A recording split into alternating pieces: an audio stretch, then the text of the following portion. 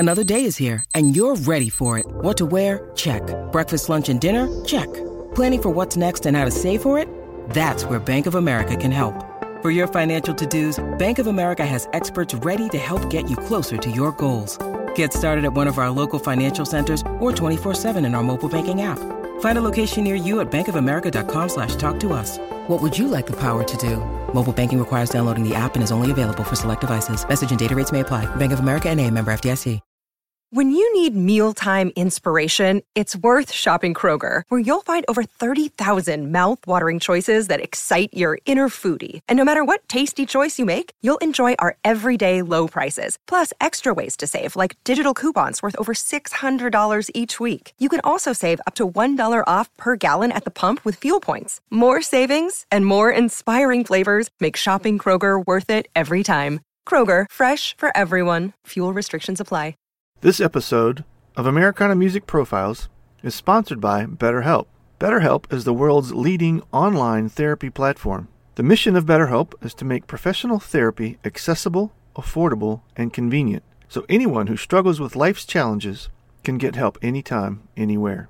BetterHelp offers access to licensed, trained, experienced, and accredited psychologists, marriage and family therapists, clinical social workers, and board-licensed professional counselors. An extensive study by the Berkeley Well-Being Institute found BetterHelp to be as effective as face-to-face therapy. And now for a limited time, when you access BetterHelp, you will receive a 10% discount off of your first month. To activate this 10% discount, use my link at betterhelp.com/Americana. Thanks for tuning into Americana Music Profiles. The next episode starts right now.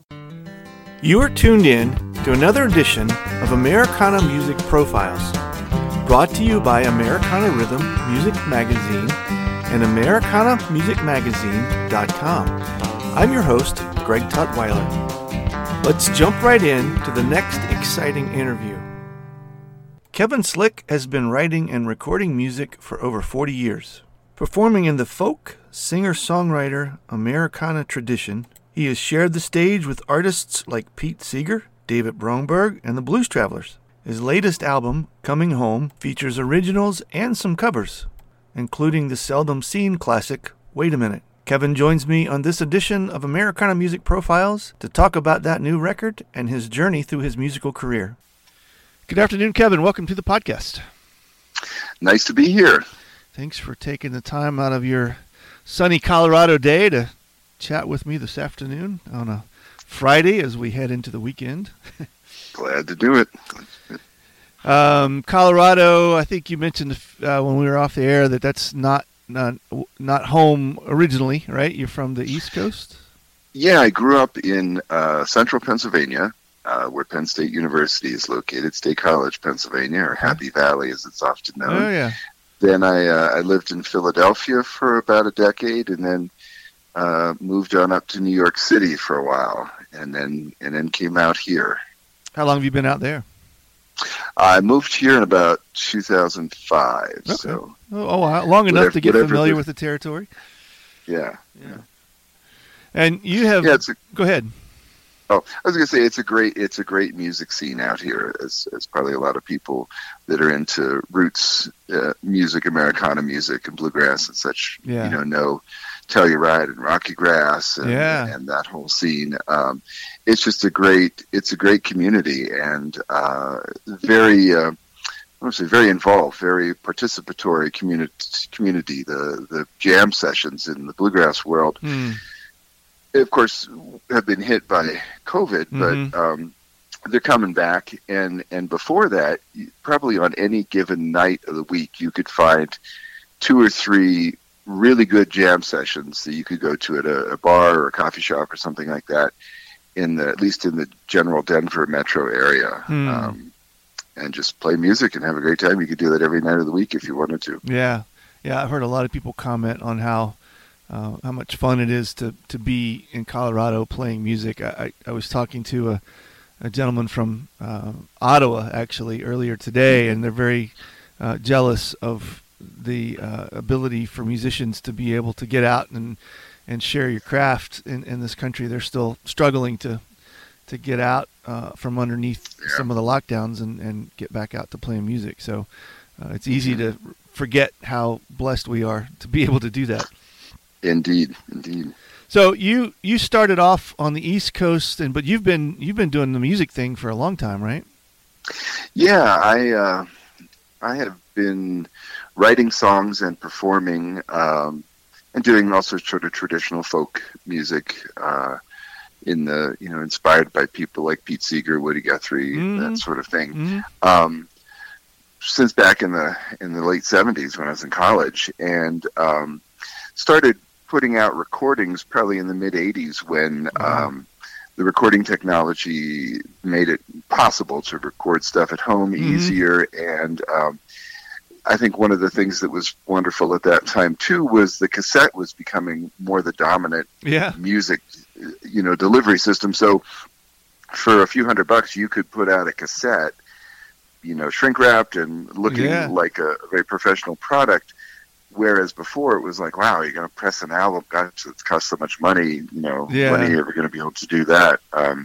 So I've been doing that. And then since being out here in Colorado, I've been playing predominantly bluegrass music, mostly mandolin in different groups. And recently started doing also some solo gigs again. And it seems the bluegrass world is also kind of expanding with artists like Billy Strings and Molly Tuttle and people like that, as well as all the jam bands out here. Right. And I found, well, gosh, I can play this kind of music I've been writing and performing for a long time. Again, it's more in the folk roots Americana vein. And I can even do it at a bluegrass festival because people are into it and they're appreciative of it. So that was partly why I called the one new release Coming Home, because it's like, oh yeah, I can come back to my musical home and just kind of play this wide variety of stuff, go from original songs to Pete Seeger to Bill Monroe to an old Carter family song or traditional folk ballads or whatever. Yeah, the genre has opened up quite a bit in the last maybe 10 years to expand out. And especially some of the younger kids, coming out of Berkeley and places like that love the traditional approach, but have I heard somebody at the IBMA called Twisted Pine. And the young girl plays a flute, but it's a bluegrass band, and it's that it's you would never ever expect that, but it sounds amazing, and it's and it fits, so it's cool. I saw them at Rocky Grass, and then at IBMA, and in fact after one of their performances at IBMA, I was involved in a conversation with several bluegrass folks who've been in the biz for a long time. And they were just floored. Like, what was that? That was amazing. It's the greatest thing I ever saw. And we felt that way. Yeah, too. it has the feel, it has the vibe, and I think this is such an exciting time to be in the roots music kind of community, and especially the bluegrass community. One of the things I love about the bluegrass community is the community. The fact that people get together and they jam and they play and they interact, and to me, any artistic genre, whether it's music or film or theater, whatever, if it survives, it will diversify, and the diversity is a signal of the strength. And so, when I go to IBMA and see, the one night the Twisted Pine played, it was like Twisted Pine, and then the Price Sisters right after, which I thought was fantastic because I love the Price Sisters. They're some of my favorite music. I love the vocals are just killer, and it's like, wow, here's two great bands back to back with energy and enthusiasm, and it sounds great. And you might on first look you might be, gosh, what do they have in common? Right, yeah. But it's there, and I love that we're seeing more of that diversity and openness. And I see some of the music I'm doing now, and I'm still playing bluegrass as well. I play in a group called Orchard Creek Band, play mandolin, and I see a lot of the music I'm putting out now in recordings as, in some ways, being roots of bluegrass music. You know, that it didn't just burst from Bill Monroe's forehead like Zeus in, you know, mythology or something like that. He was listening to the blues, certainly with Arnold Schultz and the Carter Family and people like that. And so I think actually you honor the roots of bluegrass music by playing a wider diversity of sounds that have more of the roots, and maybe the Celtic traditions and things like that in the blues, and country and folk and ballads, rather than just, well, we're just going to strictly imitate or interpret this one narrow band of the, you know, it'd be like if rock and roll, if they still had record stores. I don't know if they do any place anymore, but you'd go there, and if the only thing that was there was Little Richard and Chuck Berry, it's like, well, that's great. Yeah. But what happened to Led Zeppelin, the Beatles, and Black Sabbath, and Pink Floyd, and everything else? Yeah, it's interesting. I read in some of the press notes that in your earlier start, you actually were hanging with some of the playing on some of the cool stages in the Northeast, and including CBGB. You know, what is the when you're, if you could remember those days, is there, could you see yourself where you are today? Did you have that much thought ahead as to what you were doing with your music? I don't know if I could have imagined it exactly, but I grew up hearing folk music and bluegrass music because it was what my parents played on the records at home. And in fact, we went, there was a great place called Sunset Park down on the Pennsylvania-Maryland border that had bluegrass shows. And so I have photos of myself at like 8 years old with Lester Flatt, at a show, talking to him or something like that. And so I grew up listening to this kind of music. And in some ways, even though at that time in the late 80s, 90s, when I was playing places like CBGBs and that sort of thing, and the band I was playing with could have been considered, well, I don't know, people debated whether we were world music or punk or what exactly we were. I don't know. But I saw the rise of the punk scene in like the 80s as being totally in line with folk traditions I had grown up with, because these were people that were making their own records. They were often talking about topical issues.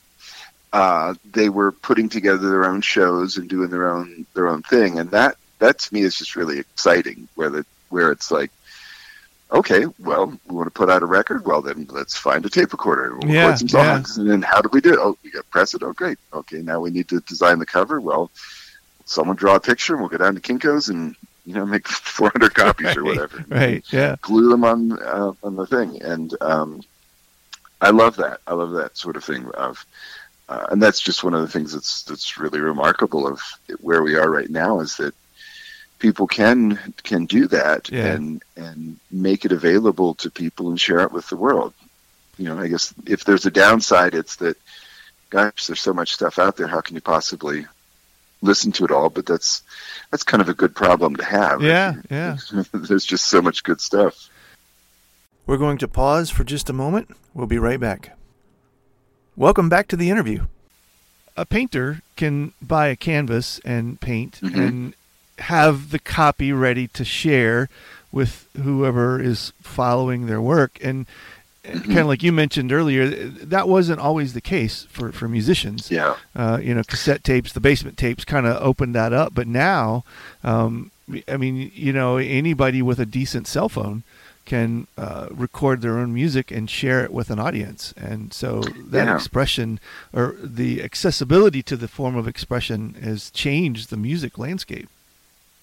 Yeah, and I think that's one of the reasons why you mentioned a lot of the young artists in the bluegrass and roots community being so skilled is that they have access to this. I talk with some of these people at Rocky Grass or other festivals where I play and such, and you find, well, here these people can really intelligently talk about obscure Stanley Brothers recordings, right, and John Coltrane and Jimi Hendrix, and some like obscure folk music from Russia or something like that. Mm-hmm. Played on the fiddle or the balalaika or whatever like that, because they've listened to it and they have access to it. Yeah. I used to have to go with my friends. We would do like a road trip into Greenwich Village, to look in old record stores to find these like obscure records we had heard about. Heard about the Monroe Brothers. Where are you going to find a Monroe Brothers Mm-hmm. record? I don't know. Like you got to go to some obscure place to find it, or somebody that will make a tape for you. And now it's like, well, if you can spell it, you can type it in on your phone. Right. Ooh, there it is. Yeah. I was talking to Slim Jim Phantom from the Stray Cats a while back, and we kind of had a similar conversation, but about rockabilly. And mm-hmm. he was making the connection between rockabilly and bluegrass, and kind of the same thing is happening with the rockabilly music, is that the younger generation is now finding it because they're able to find buried on the internet somewhere on somebody's hard drive a song by somebody that you've never heard of before, but it becomes this new obsession, and it's bringing the music back around, but in a different way than it was originally recorded. And so it's the accessibility of it has really made it interesting to be a music fan these days. Yeah, I think it's remarkable. It's quite wonderful. Tell me about your songwriting journey. Has that always been a part of your music? Is that from the beginning? Actually, even from an early age. My father was an electrical engineer, and then eventually he moved over to teaching at Penn State University. But we always had pretty good stereo equipment around the house, and tape recorders. We had reel-to-reel tape recorders, several of them. Okay, cool. And so he would record, bluegrass events, festival things, stuff like that. I would sit around and make up songs when I was 8, 9, 10 years old. Fortunately, none of those have survived, right? Although they might be quite amusing to listen to. I don't know. But I always did that sort of thing. And then, starting to play guitar and listening to like Bob Dylan and Neil Young, Paul Simon, people like that, it was like, well, okay, that's what people do. They play guitar and they write songs. So, we just try to do that. And so it grew. And then by the time I was in college, I was starting to do it a little more seriously and also play in coffee houses and such. And I worked in radio for a while. So during that time, I had, access to even better sort of recording equipment where I could actually gather a bunch of friends together and, make some recordings that didn't sound too bad. Yeah. But I've always loved the art form of recording and see it as kind of a unique art form connected to, but also separate from songwriting. In that there are songs that I really love, that I've known, for years, and there's also recordings that maybe are like, for example, "Sleepwalk" by Santo and Johnny. It's like one of the greatest records ever made. The sound of that is just so fantastic. Or George Harrison's "All Things Must Pass" album. Again, the recordings of those are so amazing. The individual songs might not be songs that I would sing a lot myself or, have that much connection to, but the recording of them is great. So I've always been interested in, how to translate a song, how to share a song via a recording. And, and it can be, it can run the gamut from, All Things Must Pass, which huge collection of musicians, to a lot of the music that these days I've been going back and listening to that has inspired me, I think, with sort of how I've been approaching recording lately, is Jim Croce and Cat Stevens and people like that, where it's like, yeah, you listen to it and there's two guys with guitars maybe and some singing, and that's it. Like that's the record. That's all you need, really. Yeah. That's a wonderful kind of approach. And again, I also love listening to the big symphonic orchestra and the big, production and the whole thing too. But yeah. So and I think over time, working in radio for a long time was a big part of the songwriting. I worked in radio for about 10 years, I guess. Okay. And so I was listening to music all the time.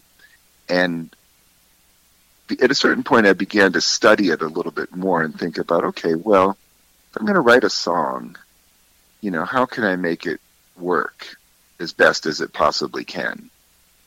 Is that word choice really the best choice? Mm-hmm. Should I put a bridge in here? Should I change this chord structure in some way? I began to appreciate the art form of popular songwriting. A good pop song that is catchy and memorable, and maybe not terribly long, but just it comes out. And so I often will use the term pop music when referring to someone, say like Molly Tuttle, some of her recordings, or Sierra Hull had that album, I think Weighted Mind was the name of it. And when I say pop music, I'm meaning it's a song that has a really strong hook. And it's really well presented.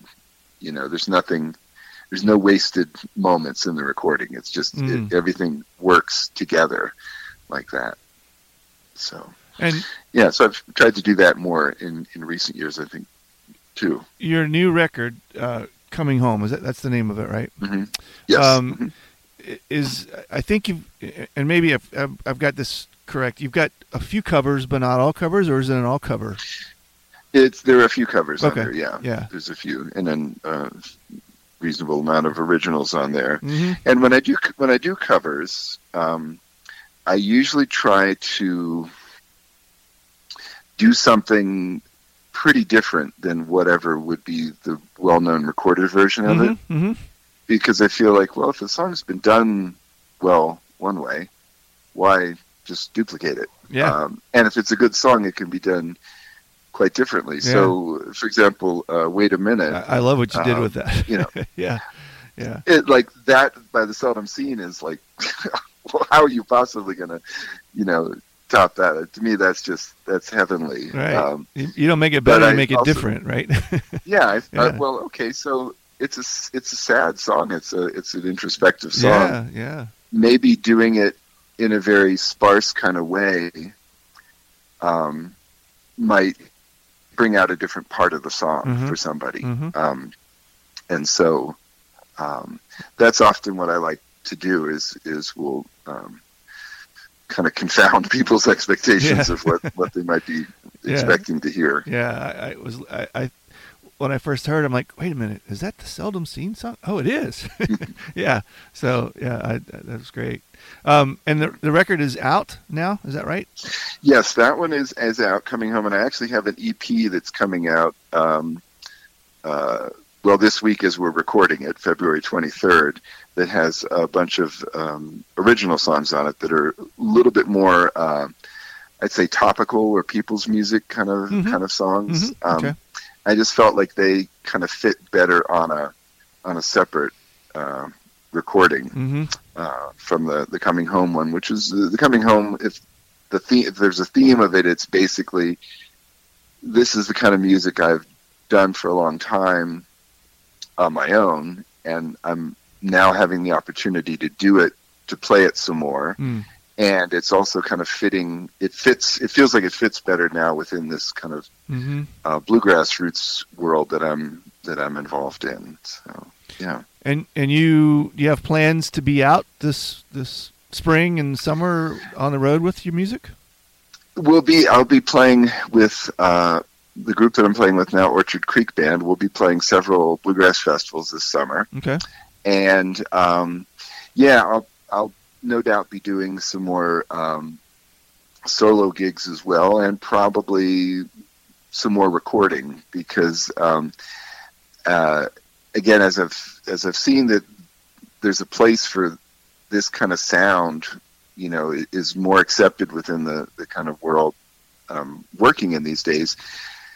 I've been, writing songs seriously for 35, 40 years now. Mm-hmm. So I've got a lot of them. And I'm also looking at like, well, gosh, I could go back and pull out these 20 songs and record them and present that too. Yeah. So that's kind of an exciting thing right now. So we're getting sort of an avalanche of stuff coming out. Folks want to get in touch, want to hear some of the new stuff, or keep in touch with what you're working on in the future. What's the best way to do that? I would say kevinslick.com. The website will have links to all the different stuff. You can find any of the music pretty much on all the streaming services or YouTube or anything like that too. But kevinslick.com is the best spot just to drop me a line or listen to some stuff, or you can actually buy physical copies there for those people who still like to hold the thing in their hand. Right. Yeah. Well, we hope that's coming back a little bit. So. Yes, that would be nice. New record is called Coming Home. Thanks, Kevin. I appreciate the chance to catch up with you about this and look forward to what you got coming up. Thank you so much. It's been great. Thanks again for tuning in to this episode of Americana Music Profiles. Find us on iTunes at Americana Music Profiles and on the internet at AmericanaRhythm.com.